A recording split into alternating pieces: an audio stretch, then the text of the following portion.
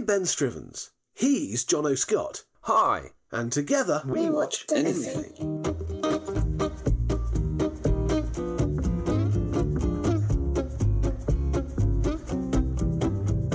We trawl the depths of Netflix to find 3 films Of the same genre. of the same genre and watch them so you don't have to. I take one, he takes one, and there's one we both watch. So you'll know what's a surprise hit. And what's totally... Hello, ladies and gentlemen. Welcome to We Watch Anything 27, the show that does everything that you don't want to do in Netflix, like take out its bins, or maybe do its dirty laundry, and then puts that laundry on the line for you to check out. Right? That's genius, dude. Yeah, very good. Yes. Yes. And we've got some dirty laundry this episode, haven't we, dude? Yes, we do. There's a whole... Well, maybe we can turn it into clean laundry. It could be a bunch of stinky socks, or it could be a lovely flower print dress. So this time around, we are talking about a bit of listener-generated content, which is rather brilliant. We were suggested to do... We were suggested to do... That's not English, is it? It was suggested that we do spoofs. Parody of movies. Which, yes. Of which it would seem there are quite a few. Oh on my Netflix. God, there are hundreds. I knew there were a lot. I knew these were still being churned out, but I didn't realise quite how many. And even on Netflix UK, which, we don't have as many films as some Netflixes around the world, if you see what I mean. Spanish Netflix is fantastic, by the way. There are a lot. Oh, really? Oh, interesting. How do you know? Been to Spain, presumably. Yeah, I'd have to go for work a bit. I'm going in a couple of weeks, and I'm quite looking forward to going, yay, Spanish Netflix. Oh, really? Although, rather excitingly, Oh, no, it's on Amazon. Swiss Army Man's just turned up, which I really, really want to see. Oh, that is exciting. No, I've not seen that yet. I also would like to see, but anyway, that's not really a parody or spoof. No, although it is quite funny, apparently. Well, parodies or spoofs. Now, I grew up loving parodies or spoofs, as in... Well, we grew up in essentially what could be termed the golden era of the parody or spoof in some ways, because right now we live in an era... Well, I guess in the early 2000s there were more parodies and spoofs than you could shake a stick at, and you'd trip over them on the way to the multiplex every day. But in the sort of like late 70s, 80s, it's when the sort of the quality spoofs, I guess... were coming out to play. Yeah, and it's not like they were the first, because obviously there were. I mean, Casino Royale is a spoof, isn't it, with David Niven and whatever. But the point is that Airplane is the one which I've mentioned before was the very first thing I saw at the cinema, and I was so young I thought it was a serious film. No. But there was Airplane, and basically it was the Zuckers, wasn't it? It was the Zucker. Yeah, it was the Zaz. Yeah, Zucker, Abraham Zucker. Yeah, which is weird when you think about like now you get sort of like double director combos like the Wachowskis, or someone else I can't think of right now, but often brothers or sisters now. But it's quite rare that you get 3. Actually, Lee Whannell and Thingy from Saw was another double up that were not brothers. But I can't think of another triple header directing combo, which is pretty amazing. Like to get 3 of you sort of. God, I thought the Coens as well. I'm a moron. But to get Turbo 3 Kid of had you... 3 directors, didn't it? Turbo Kid that we loved so much. But no, and the thing is, right? Okay, so obviously Airplane's brilliant. And then Airplane 2 is not nearly as good, but it's got some really funny gags in it. And it's got one of my favourite gags of the 2 of them in it. Yeah. And when he's talking to the port into the screen and just opens the door, which I think is just that whole final half hour when, what's his name? Captain Kirk. Yeah, thank you. When he turns up is genius. It really, it goes out on a high. He elevates absolutely everything, I have to say. Yeah. Did you ever watch, was it Boston Legal that had a spin-off thing? And he was this amazing character called Denny Crane. And he was this sort of like turbo lawyer. And he basically played a spoof of sort of himself. Oh, really? But anytime anyone asked him a question or anything got a bit difficult, he'd just go, Denny Crane, and walk off. And he was one of the best characters. Had him and James Spader. It was almost TV sublime perfection. That sounds awesome, man. But no, I've not seen it, so yeah. Just quickly, also from that posse sort of thing, Top Secret, obviously brilliant. Now, yes. Now, Val Kilmer was still lovely. And now, Naked Gun. I do quite like the first Naked Gun movie, but I much prefer, and I'm quite passionate about the original Police Squad series. Which, absolutely. Which came out quite a few years before they made Naked Gun. It was a massive flop, wasn't it? Yeah, well, it won an Emmy, I believe. It was award winning, but it's always used as a classic example of something that didn't jump the shark, isn't it? But they just did 6. Yeah, but I think it didn't sort of do episodes. that well ratings wise or something. And then when Naked Gun came out, they reran it. And it did brilliantly because everyone was like, "Oh God, there's a TV series of this. That's awesome." Yeah, well, what I really like about it when you watch Police Squad is the way it's just got loads, and it's so packed of stupid puns, stupid sight gags, and it's just chock full of them. It's just genius. But anyway, does that mean that we do crown Leslie Nielsen as the king of the parody genre, actor wise? Well, I think probably yes. I mean, I love Leslie Nielsen, but I really. I'm not saying everything he's in is gold. But I'm saying God no. It's almost not a parody movie unless you've had Leslie Nielsen in, of which more later. Well, exactly. Yeah. And the only other one I was going to mention out of all of those was I remember quite liking, what was the Top Gun parody? Hot Shots.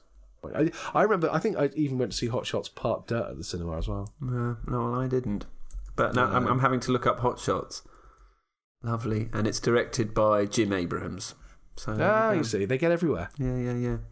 Anyway, are there any other parodies that you want to mention from? Because I think that was the sort of dreamy crop. There's a whole bunch of terrible stuff. Like there's that sort of Leslie Nielsen terrible vampire. Was that Once Bitten or something? What was it? No, Once Bitten was the one we saw. You remember we watched it for the vampire. Oh yeah, episode. that was bad. There was that terrible Leslie Nielsen parody vampire one, which was awesome. Oh God, yeah. Sorry, awesome and awful. I always get those two confused. Awful. But no, otherwise, like Airplane has been very much a staple of my parents showed it ever since my parents showed it to me. That is the high watermark. That is the spoof to beat all spoofs, and really nothing has quite come close. No, or has it, Jono? Because I don't know what you thought of your first movie. Well, what a lovely segue. Thanks. I use it to get around the town. Drum roll. Yes, I am. Okay, my film is called Disaster Movie. And it's from 2008, and it's the writer-directors are Jason Friedberg and Aaron Seltzer, who are basically the duo behind a lot of the sort of noughties onwards. They're behind Scary Movie and things like that. Oh, I forget which ones they did. I've written them down. Hold on. Great, I can't find it. Oh, well, they did Epic Movie. They did Meet the Spartans. It's these two. Yeah. Okay, so I have no desire to ever see Meet the Spartans. No, nor do I. Anyway, this one's from 2008. It's called Disaster Movie, and the plot in brief is that over the course of an evening, this group of staggeringly beautiful 20-somethings are sort of bombarded by a series of natural disasters and events, and they have to try and save the world. So that's it in brief. It starts off rather oddly. It starts off with a dream sequence. So, well, you don't know it's a dream sequence, but it sort of says 10,000 or 100,000 million years BC. I can't remember how many years, but the point is, a dude is being chased, and he gets dinosaur poo on his head. And then he runs... My kids would love that. Yeah. He runs into a saber-toothed Amy Winehouse and an American Gladiator. That sounds quite annoying. And during this sequence, the long and the short of it is that he sort of has this vision of there being a natural disaster and saving the Earth with a crystal skull, okay? Right. And then he wakes up, okay? And then the rest of it is set in the now, in, I presume LA, actually. I don't know whether it's ever confirmed where it is, but I'm guessing LA. Sunny. And it's our hero, and he's called Will, and he's played by Matt Lanter. And right at the start, he's in bed, because he's just woken up from this dream, and he breaks up with his girlfriend Amy, played by Vanessa Lachey, Lachey, and because he can't say I love you, he can't commit. It's that kind of shizzle. And then we meet his mate Calvin, who's this dude, but he's played by Gary G. Thang Johnson. Do you know Gary G. Thang Johnson? Not personally. Okay. Would I recognise him, do you think? Did you recognise him? Well, he was the one that I sort of felt like I did recognise, but all of these main characters are quite... From looking at their IMDb's, they're relatively TV-ish. There haven't been in that many films between them, so I'm not sure. But anyway, okay, the action moves on when it's the sort of later that day, and it's Will's Sweet 16 party. He's not actually being 16 because he's well over 16, but the plot is he's having a Sweet 16 because he never had one when he was 16. It's a bit of fun. Fine. Yeah, and then there's a whole quite long sequence at this party where loads of friends turn up, and the main dude is waiting for his girlfriend to turn up, and we meet Calvin, his mate's girlfriend, is played by Kim Kardashian. Have you heard of her? Oh, God, really? Yeah. Oh, I'm so sorry you ended up with this. That would make me want to leap into the screen with knives. Well, she's in this, and remember she dies. This is 2008, so this was I guess she was already very famous then, but perhaps not the I don't know if she was married to Kanye by that point, was she? I don't know. She's down as Kim Kardashian as opposed to Kardashian West. Anyway, so she plays Lisa, and then a beautiful assassin turns up, played by Carmen Electra. So you're getting all the favourites. And she shows Calvin how to curve a bullet. Then Amy turns up at the party, the one, the ex, and she's got a new boyfriend already who turns up just dressed in a pair of white underpants. Lovely. Carmen Electra and Kardashian have a massive fight. Then we meet in a sort of exploitation kind of way. Well, no, it's sort of like a wrestling thing. Yes, but I mean, that's the thing. Often when these things happen in these like modern spoof movies, they'll sort of like suddenly fall into a pool of goo or something. It just turns into some kind of like girls. Yeah, well, there's definitely an element of that, but no goo. I'm sorry to say. So goo fans get used to disappointment. Then, as they often are. One of the films this parodies is Juno, and we meet the pregnant Juno character who dresses like the Juno character and talks like the Juno character. Don't worry, Juno, by the way? I'm about to end my plot synopsis. But did you like Juno? No, I hated Juno. Well, I thought you might have done. Yeah, but it's one of those films, I've only ever seen it once, and I know loads of people really like it, and I feel like one day I need to give it another chance. But fundamentally, for me, it was just a film about someone I didn't like, because I did find her quite irritating. And if you don't like the main character, it's sometimes hard to get around that. Anyway, okay, so we're still at this party. There's there's a really over-the-top High School Musical pastiche. With a silly song, and two silly songs actually, but just at the climax there's a big explosion, the place sort of rocks, a whole load of people scream, then there's a radio broadcast, and emergency broadcast saying there's earthquakes, meteors, blah blah blah. There are gags all the time, then people panic and they start running all around, and then we finally leave the party. By this time, we're 20 minutes into the film, and they finally leave the party. And for the while, it's like Kim Kardashian, the two dudes, and the Juno girl, and they're sort of. I'm going to stop my plot synopsis. I'm just going to cut to the long and the short of it is the girlfriend, the ex that he wants to get back together with. He can't commit to, but wants to get back together. Ends up trapped at a museum She's trapped under a fallen statue. Okay. Oh, good. The main plot is that he needs to go and save her so they can return a crystal skull to an altar. The altar also resides in the museum, and then this weird, non-specific Armageddon will stop. Okay, fine. That's how they save the world. There is a plot, then. They have a quest. Yeah, they have a quest. And, okay, so that's the plot. And I'll just mention a few other things that happen. Other people they meet. Like, they meet Hannah Montana, crushed by a meteor. They have a fight with the four women from Sex and the City. Not the actual four women. These are people that they're doing impressions of. They meet Batman. Kim Kardashian dies after a bit. Yay! And they hook up with an enchanted princess. They have a fight with Alvin and the Chipmunks. They have a fight with the Kung Fu Panda. And they have a fight with Beowulf. Okay, and one more thing. I've just typed out a list, so I'm just going to read out a list. This is some of the film references. These are the main parody film references that this film, disaster movie, has. Okay, you ready? Superbad, Sex and the City, Batman, Kung Fu Panda, Beowulf, Alvin and the Chipmunks, No Country for Old Men, Night in the Museum, The Chronicles of Narnia, Prince Caspian, High School Musical, Hancock, Wanted, Indiana Jones and the Kingdom of the Crystal Skull, and Juno. So this brings me round to my first beef, Benjamin, with this film. Oh, I do love beef. My first beef with this film is that, do you notice that none of those films are disaster films? No, that's entirely true, actually. Well done. Although I would have said The Kingdom of the Crystal Skull was an absolute disaster. I thought you might say that, but yeah. none of them. So the thing that I wanted to see, i.e. a bit of fun at the expense of a disaster film, like Airplane, did so brilliantly, it didn't have. So nothing. Not a single mention of a disaster film. Literally not a single mention.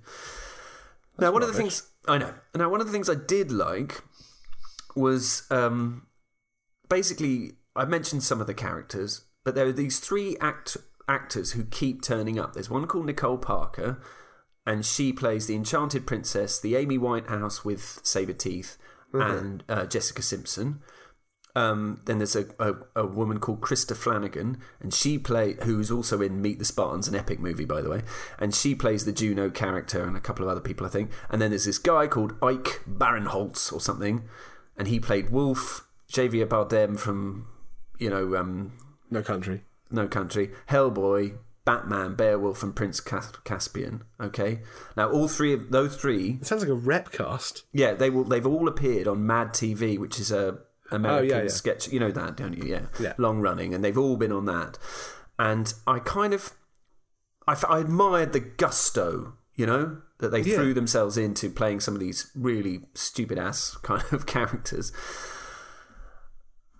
But this film is awful. Awful. Honestly, dude, it's unbelievable how bad it is. I mean, well, no, it's not. I think the thing is, I went in with low expectations, but it went much lower than I was expecting. I mean, this gets 1% on Rotten Tomatoes. 1%. Wow. Yeah, I mean, it was nominated for a whole load of Razzies. Do I want to say Razzies? Yeah, Razzies. Razzies sounds good to me. Yeah, it was nominated for loads of them, and the most amazing thing is that it didn't win any of them. And honestly, it's just terrible. So, like, there's this scene when there's a fight between the Juno pastiche woman, the woman who's the Juno annoying pregnancy thing, and the Sex and the City lot. And at one point, she sprays the Sex and the City woman with milk from her lactating breasts, and then her unborn baby's foot sort of comes out of her and helps win the fight. That sounds fantastic. Yeah. Yeah.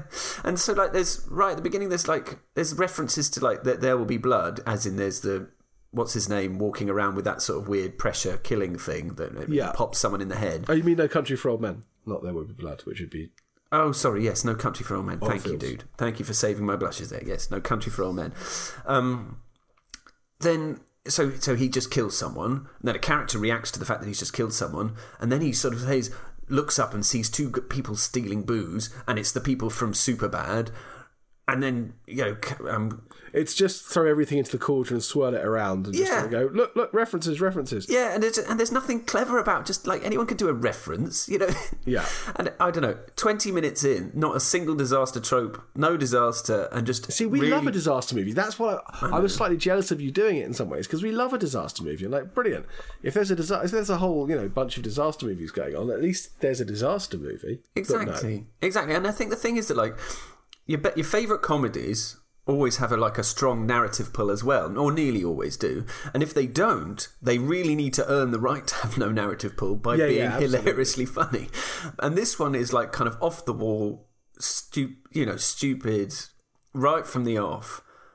And so you need to laugh, but it's really not funny. And the bits when they fight... The Alvin and the Chipmunks and the Kung Fu Panda is just so stupid. It sounds just very much like sort of rinse repeat kind of thing. Yeah, and the gags are so puerile and, like, there's, and rather hateful in ways. Actually, I was about to say hateful. It's not as full of hate as some films like this can be, if you know what I mean. But it's still sort of like, oh, you shouldn't be gay. It's just crap. That said, it was one bit that did make me snigger. Is this the best line? Yeah, this is my worst line, best line.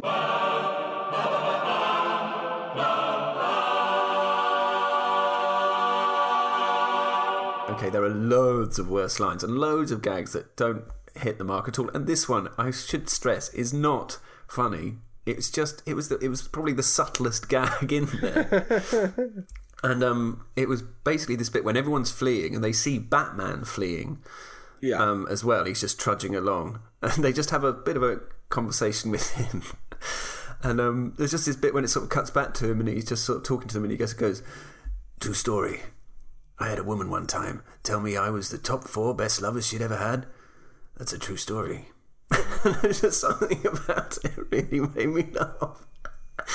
But like, honestly, it's absolute tosh. And like I said, I respect the 3 actors I mentioned because I think they give it their all. But yeah, you can't polish turds. Yeah. So this turd is going to be ranked where in our scale, Jono? Well, I'm very glad you asked. For new listeners, let's remind you that we have an A to E grading scale with a special Z or Z reserved for the films that are so bad they're brilliant. And so far, we've only had one Z or Z film, which was the Legend of Sinbad with Sinbad and the Seven Seas. Exactly. Yeah, I was close. Yeah.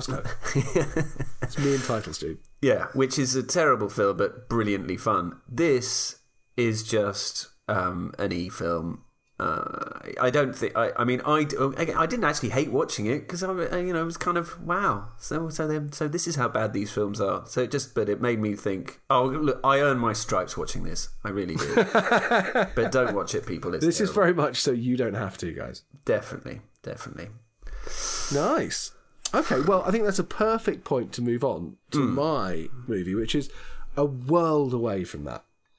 Oh, no, hold on, no. It's still connected to Jason Friedberg and Aaron Seltzer. It's also connected to Sean Wayans and Marlon Wayans and Buddy Johnson. But it does have one spectacular feature. So I watched Scary Movie 3. Okay. Now, Jono went through these, and I was eternally grateful to him, and I felt most loved up that he gave me the movie directed by David Zucker, part of the holy trilogy of Airplane, Hot Shots, the man who can do no wrong. Exactly. Well, I gave it to you for a very logical reason, because you have seen Scary Movie, the first one. I did. I even saw that in the cinema, and there was one memorable gag. But that's all I can think of. So Scary Movie 3. You've got your basic Scary Movie cast. You've got Anna Faris, who's in all of them, I think. You also have Charlie Sheen, who I do like very much. So do I, even when he's being weird.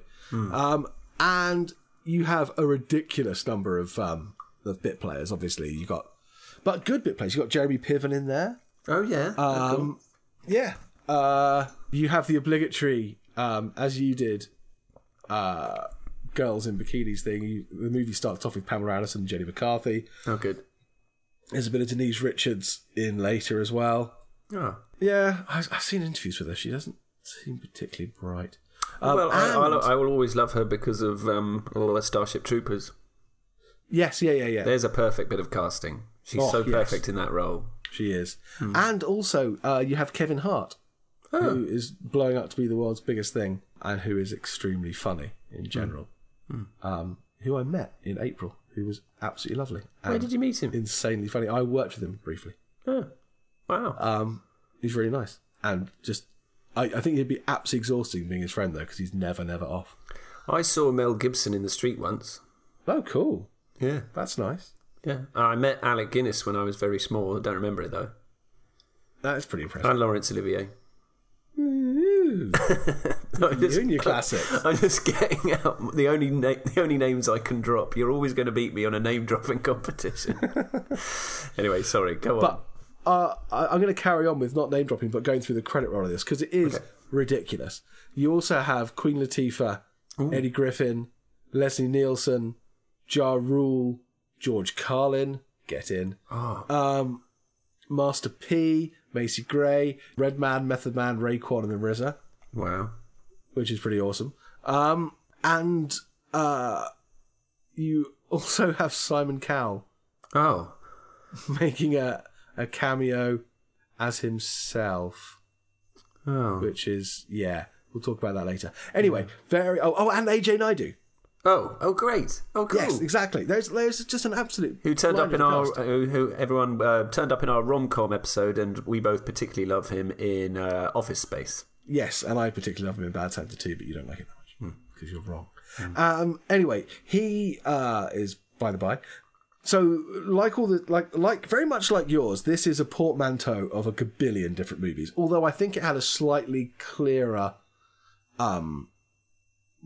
plot line. It's as much as it pains me to say that.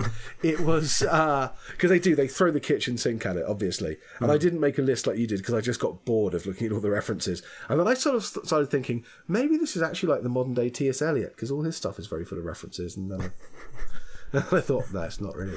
But it's essentially it's a combo of The Ring or Ringu, Signs, and 8 Mile.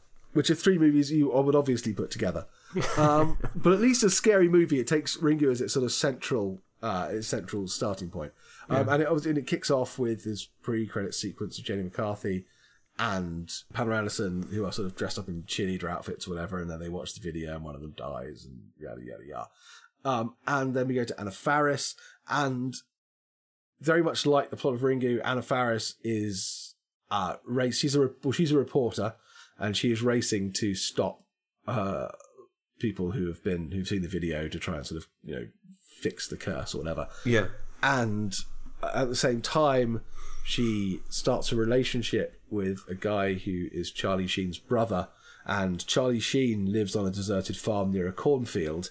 Right. For the Signs thing. Yeah. Yes. And so this videotape is actually linked to the alien crop circles that are appearing in Charlie Sheen's field. So Anna Faris's Ringu video and Charlie Sheen's crop circles sort of get romantically entangled. And the guy that she gets romantically entangled with is a white boy rapper, therefore bringing in the 8 Mile reference. The 8 Mile thing. Do you like 8 Mile? I've only seen it once. I did quite like it, yeah. Yeah, I quite liked it. Yeah. I like Kim Basinger. I think she's really good, but I like her anyway. I like Signs too.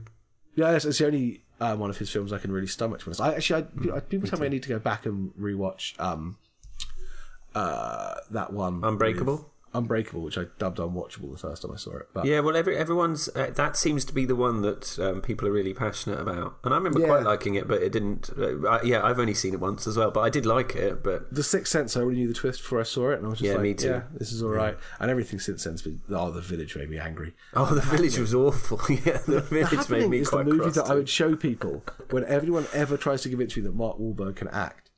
Really. God, I like Mark Wahlberg. No, I don't at all. He's rubbish. Yeah, well, I quite like it, but I wouldn't necessarily defend him I wouldn't necessarily disagree with you about his acting chops.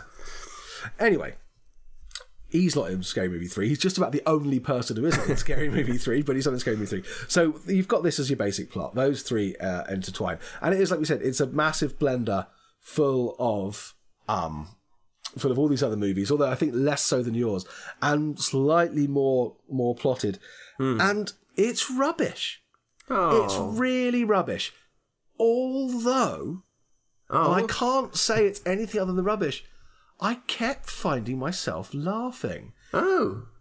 And I noted, okay, there were, I think, 8 times. But I don't think that's bad for a really rubbish comedy. It didn't have anything, I think, that was particularly hateful. It did have an awesome... So Anna Faris has this nephew, and he just keeps getting destroyed, and that's really funny. Just like, she forgets him and leaves him behind constantly. And then so she'll reverse up the road, and there's always this shot of him running down the road, waving arms, and going, auntie, auntie. And, like, you know it's going to happen, but it's hilarious every time she hits him with the car and he goes flying. But they do it to such the nth degree that he goes really flying. And it's those little touches. There is one moment in there where I was properly in stitches, and it was a massively classic Zaz gag. So, because they're obviously working to a very tight formula, right? These movies make money. They make money because you put tab A into slot A and whatever, and it all comes out of that. But Zucker could not resist putting some of his awesomeness in it, and there is an absolutely brilliant scene involving. He just kind of said, they do it slightly too long, but it's like they kind of go, the dogs are acting strange, and then the way the dogs are acting strange is very, very funny. Okay, well, that's making me want to watch Scary Movie 3, but it doesn't sound like and that's really early on as well. You can watch it up to that point and then turn off because you won't be missing much. But at the same time, I found myself laughing quite a lot, and it's not my fault. Well, I mean, I'm really pleased you laughed because my disaster movie, the laugh count was pretty low, and in fact, just thinking about how I would describe it. I thought, that almost sounds funny, but it definitely wasn't funny. But yours, I don't know. I'm just really pleased you laughed because I must admit, I remember I'm just going to say because I've just had this memory of how it came across to me. It was like when Scary Movie came out. I remember seeing the trailers for it. And I remember thinking, because the first one, the main target, am I right, is Scream, isn't it? Yeah, absolutely. And I just thought, why parody Scream? Just because Scream was already, a postmodern...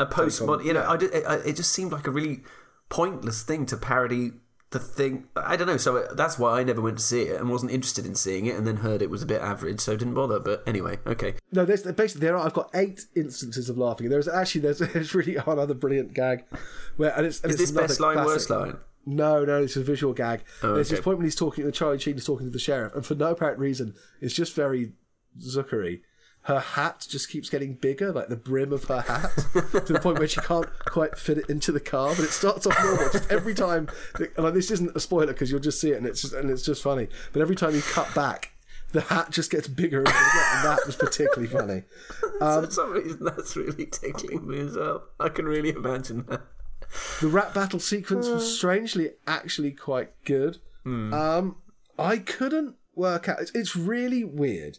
So, my notes here, at one point I did say if I'd seen this in the cinema I'd be spewing. But it does rely on very, very lazy stereotypes. There's a point when it's obviously poking fun at sexism while still, being quite obviously sexist. And there's a point where all the black stereotypes in it are so stereotypical. But then it's funny because you've got them being played by Wu-Tang and Macy Gray, and you're like, well, they wouldn't do this, would they? If they, I don't know, maybe. But then Leslie Nielsen's the president, and it's all fine. How's his performance? Is he good? He's Leslie Nielsen every step of the way. There's also an airplane gag in it, but I'm not going to tell you what it is. Oh, I'm just going to watch good. it. Yeah, but I guess that's it. Really, I don't know what more to say about it. It's funnier than it should be. It's rubbish. Watch the first 20 minutes. Watch up to the dog bit and watch up to the expanding hat bit because that's really funny. Oh, I can tell it. Sorry, go. Fine, don't worry. but honestly, then don't worry. Yeah, maybe you got 20 minutes to spare. Slap it on. Watch those bits. Slightly smack your head against the floor. You can fast forward through the first bit with Pamela Anderson and Jenny McCarthy because really your life will be better for never having seen that. Or that sounds lame. Fast forward. But as soon as it gets into the plot, for want of a better word, then watch it for 10-15 minutes and then go and do something more fun like wash the dishes. I'm imagining a film with a more coherent plot than my one had. Yes, but I have definitely. A question for you. Although I do have a note here that said, I think there's a plot happening here, maybe. Right. What I can tell this isn't a Z or Z film. What's it on the A to E scale? Well, I don't think it's as toilet as yours, and I did laugh 8 times. I'm not recommending this to anyone. I think this sounds like a D. It has to be a D. It's a pretty solid D. And I'm sorry, any listeners out there, if this has just ruined our credibility in your eyes, but actually, I sort of think it's a D. In spite of myself, it's a D. What you going to do? Well, did you have any best line, worst line? No, I didn't really have a best line, worst line. I just had a best gag. No, exactly. I think that you don't... what I was the best line is the gag, the dogs are acting really strange. Yeah, okay. The worst line, like yours, they were 10 a penny. Cool. Yeah. So that leads us onto a movie not made by these people. No, although there is a connection. There is a connection. And I think not... Well, I was going to say not named after a franchise, but that's maybe... slightly wrong. Go for it, Charlie. What did we watch?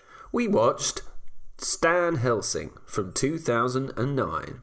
Stan Helsing, and it's the connection is the writer and director is Bo Zenga. Yeah. Who was a producer on... Awesome name. Yeah, it is an awesome name.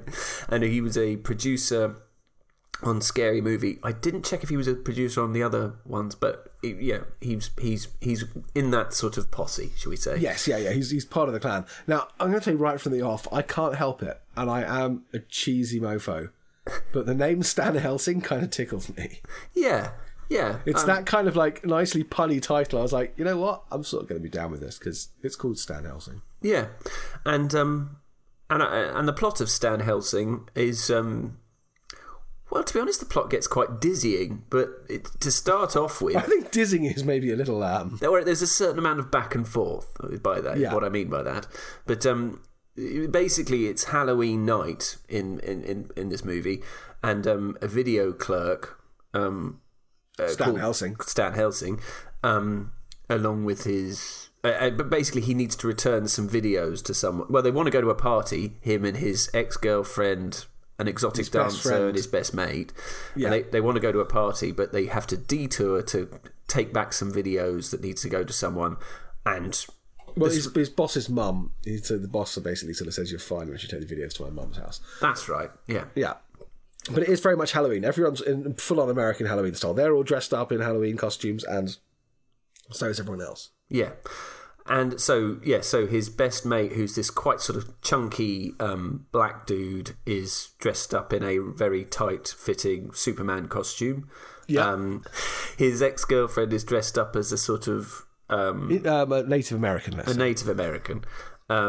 The exotic dancer girl is dressed as... I can't remember, she changes her costume several times, doesn't it? And what's Stan Helsing dressed as? He's dressed as a cowboy because he and his ex-girlfriend have this argument about how people think they're together because he's a cowboy, she's an Indian. Of course, that's right. Anyway, they're getting into his mate's car, who's driving them to the party, and then he says, "Oh, come on, we've got to do this detour." And then straight away in the journey along the freeway, I think they call it, things start happening. And just before that, actually, just after Stan leaves the video store, Pinhead, Freddy Krueger. Oh, yeah. Jason Voorhees all turn up trying to find him. Yeah, that's right, sorry.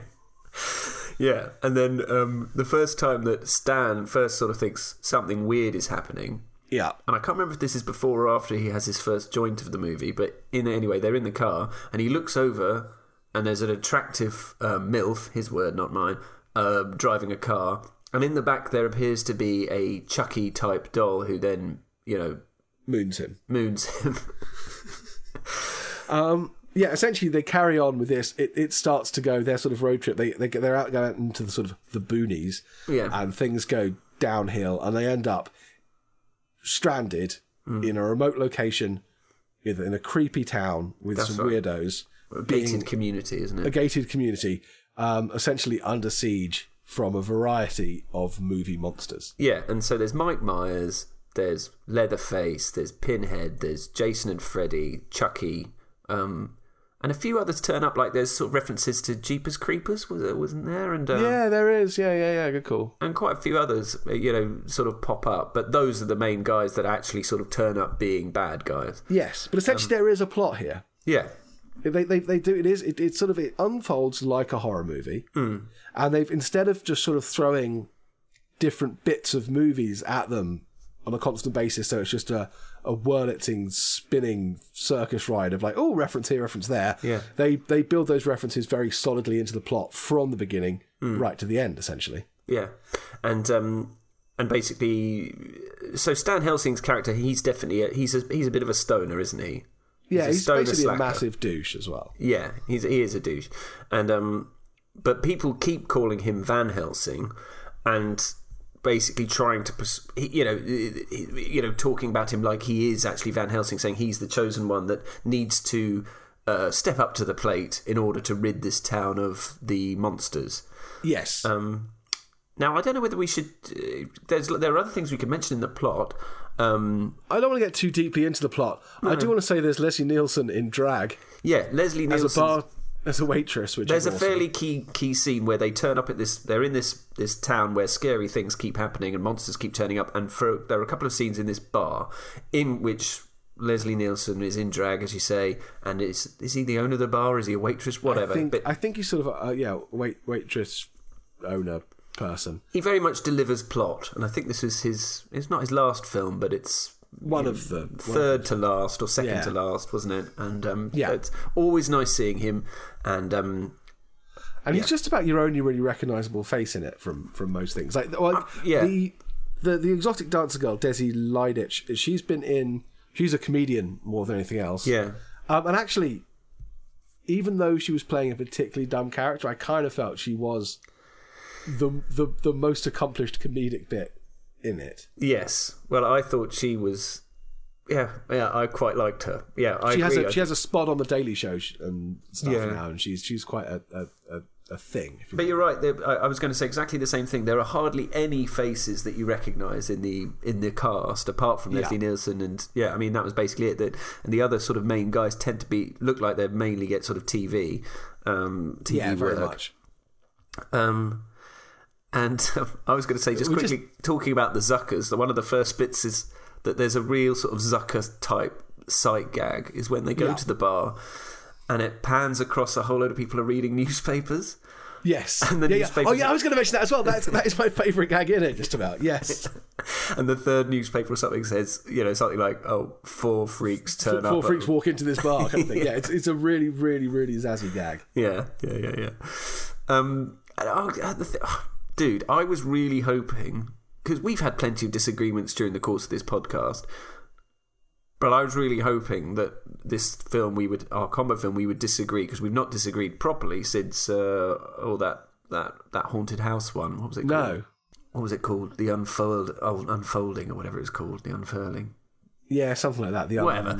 But I get the impression you're kind of in a similar place to me in this film.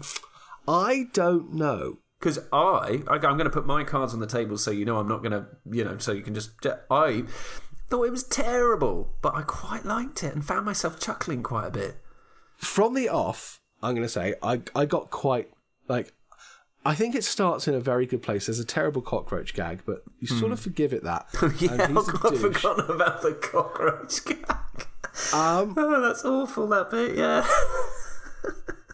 There are many things in its favour. It's bizarrely quite warm when you start out. Desi Lidic, I think, is really funny. She does a great job playing the stereotypical sort of she's person. A full-on dumb blonde, isn't she? Yes, but she does it very well. She does it really well, yeah. There are 2 major plot points that revolve around karaoke, which is great. And there are some genuinely quite funny gags, but also it's whereas I'd say maybe even Scary Movie 3 and Certainly Not Yours isn't even really a movie. It's a bunch of sketches stitched together. This is definitely a movie which was on its side. And there's something about it which I found quite warm. I agree with the warm thing. That's down in my notes. There's a couple of points when it was, really genuinely funny. I thought, like with the kid, with the guy in the hockey mask and stuff. But and I was really kind of like zipping along with it. I was slightly expecting you to hate this actually, but I was zipping along with it, going, you know what, this is awful, but I really quite like it.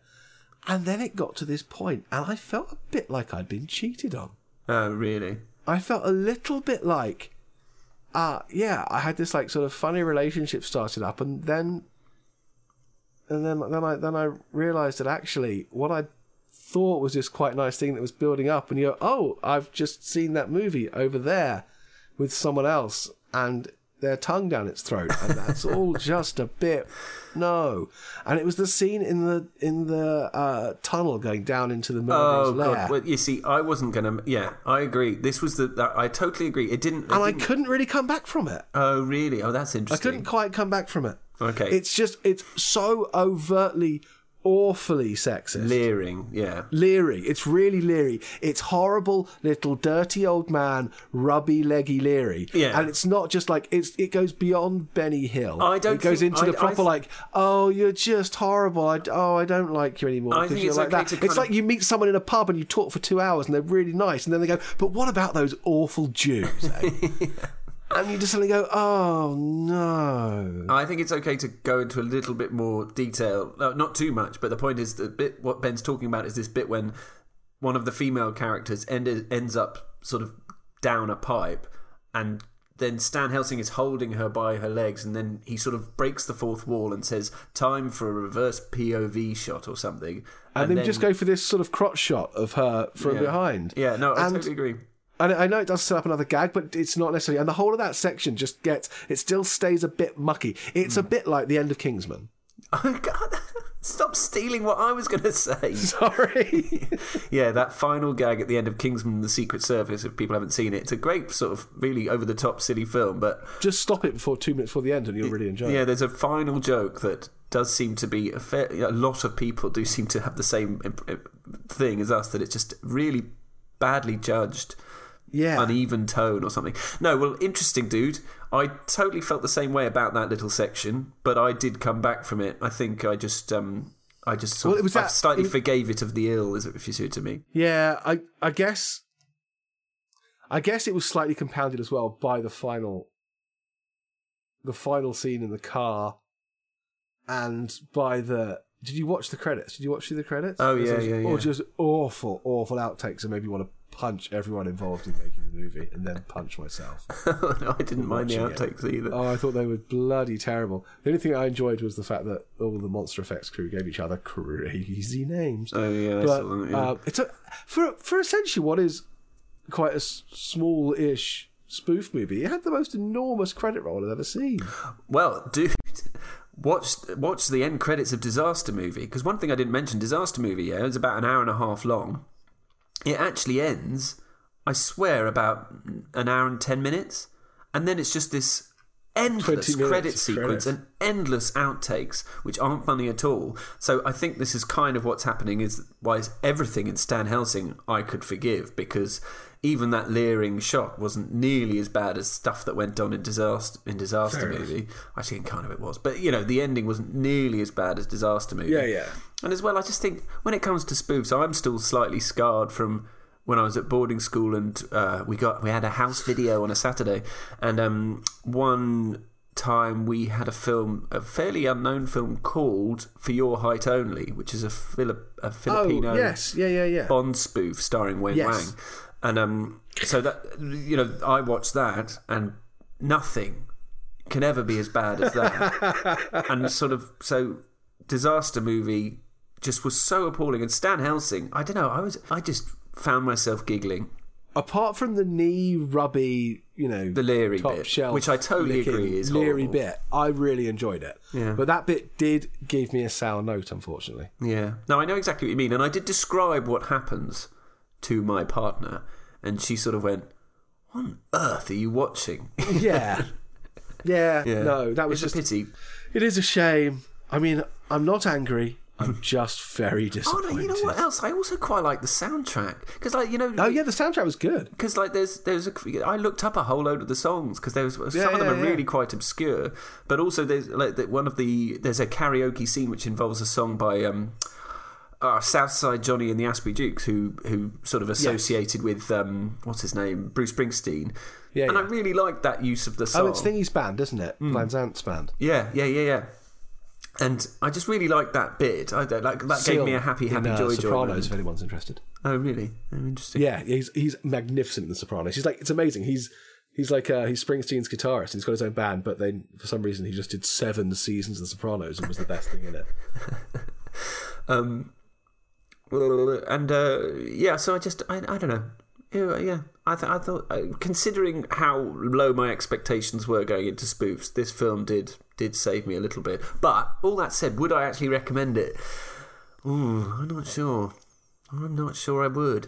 I would say, apart from if the terrible incident in the tube hadn't happened, I would class this as a movie that I wouldn't recommend, but I also wouldn't warn people against. I would say that if for the most part, if you are interested in something called Stan Helsing, you will probably enjoy this. If you're the kind of person who goes, Stan Helsing, then you might actually enjoy it. Apart from the horrible bit in the tube, which is horrible. And like I say, sort of coloured it for me. So for me, God, I can't give it an E. Oh God, no. No. It's a pretty firm D for me because of that. It was going to be a C- for me. It would have been right in the middle of the road, but then it sort of, it abused my trust. Yeah. It left me feeling hurt. No, I can see, and I think I can feel. I feel your pain, but for whatever reason, I got over that. And also, I think I'll go with a D+. Whereas nice. Maybe you'll go with a D-. I think a D-, yeah. Yeah. Pity. All right.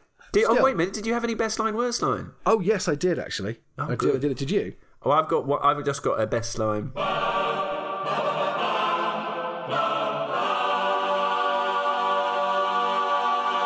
Okay, go for your best line. Okay, my best line was... I can't remember the line that builds up to it, but someone says something about being ambidextrous. And, yes. and our wonderful Desi, she says, "Oh, I'd give my right arm to be ambidextrous." I know. I thought that was really. I did like that. Really and actually, a lot of her lines were great. It was only the only thing I put down my best line purely because of his delivery, and I think that he did deliver it very well. It's a bit when he picks up the phone and someone says to him like, "How'd you like my ass?" And he goes, "Dad." Oh, yeah.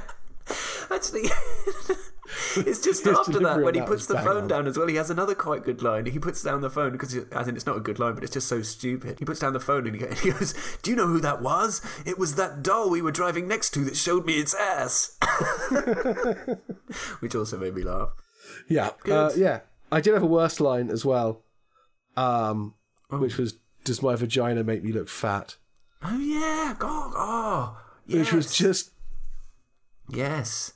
Again, horribly misjudged. Terrible, terrible, terrible. Yeah, that doesn't make it... Yeah, I'd forgotten that. Yeah. Yeah, you're making me think I should change to D-. Like something, yeah, that combined with the down the pipe bit. Oh, yes. No, I didn't like it. You know, bizarrely, tonally, the other movie it felt a bit like was Clue. I was going to say tonally, it reminds me a little bit of the original Buffy. Oh, yeah. And that was very much... patchy and uneven. And some of my favourite... Oh, sorry, you mean the movie Buffy? Yeah, the original movie. Yeah, that's actually quite a good shout, because I was thinking like some of my favourite Buffy episodes are the Halloween episodes. But yeah, good shout, patchy and uneven, but with odd moments of great humour. Yeah, nice. Good. All right then, dude, we've done it. So we've done it. We've survived 3 spoofs, which has been a bit of an ordeal, quite frankly. Thank you very much, Ben from Quota Recall, for putting us through that. Really appreciate it, mate. Thanks. So that just leaves us empty for the next, or does it, Jono? I believe you may have a suggestion. I do have a suggestion. Roll out the red carpet. My suggestion is this, that we do 80s, but we don't do 80s, just 80s films. We do films that were set in the 80s. So not made in the 80s? Not made in the 80s, set in the 80s. Now, I've just had a thought from this. Could it be something made in the 50s that's set in the 80s? Yeah. No, I was thinking that. I mean, I think we'll struggle, but yeah. I mean, we could watch. It could be sort of like, future of robots. Well, we could watch 1984. Oh, well, that's quite a good shout, although I don't think it's on Netflix. No, it isn't. And we've seen it. Yeah, I've seen it, and it's not on Netflix, but apart from that... But yeah, no, it's a brilliant idea. Example of a film that was set in the 80s. Actually, come to think of it, when was it made? Was it made in the 80s as well? Because that's no good. Oh, I don't know. Okay, but yeah, that's the plan. We're going to watch 3 films that were made not in the 80s, but are set in the 80s. God, it's like speaking is my second language. What do you think of my idea, dude? I love it. Okay. I'm fully down for it. Sounds brilliant. Okay, good. Sign me up. Until we do come back with the next episode of movies that were set in the 80s but not filmed in the 80s, please do entertain yourselves by writing a review on iTunes, maybe, if you enjoy the show. Going back through the back catalogue, checking out a genre you might not have heard yet, and also having a check out at the Britpod scene, where there's a whole panoply of fantastic podcasts about all the subjects under the sun. And I'm sure you'll find something to suit your tastes, unless you're into Bavarian rug cutting. Although someone might do something about that, I don't know.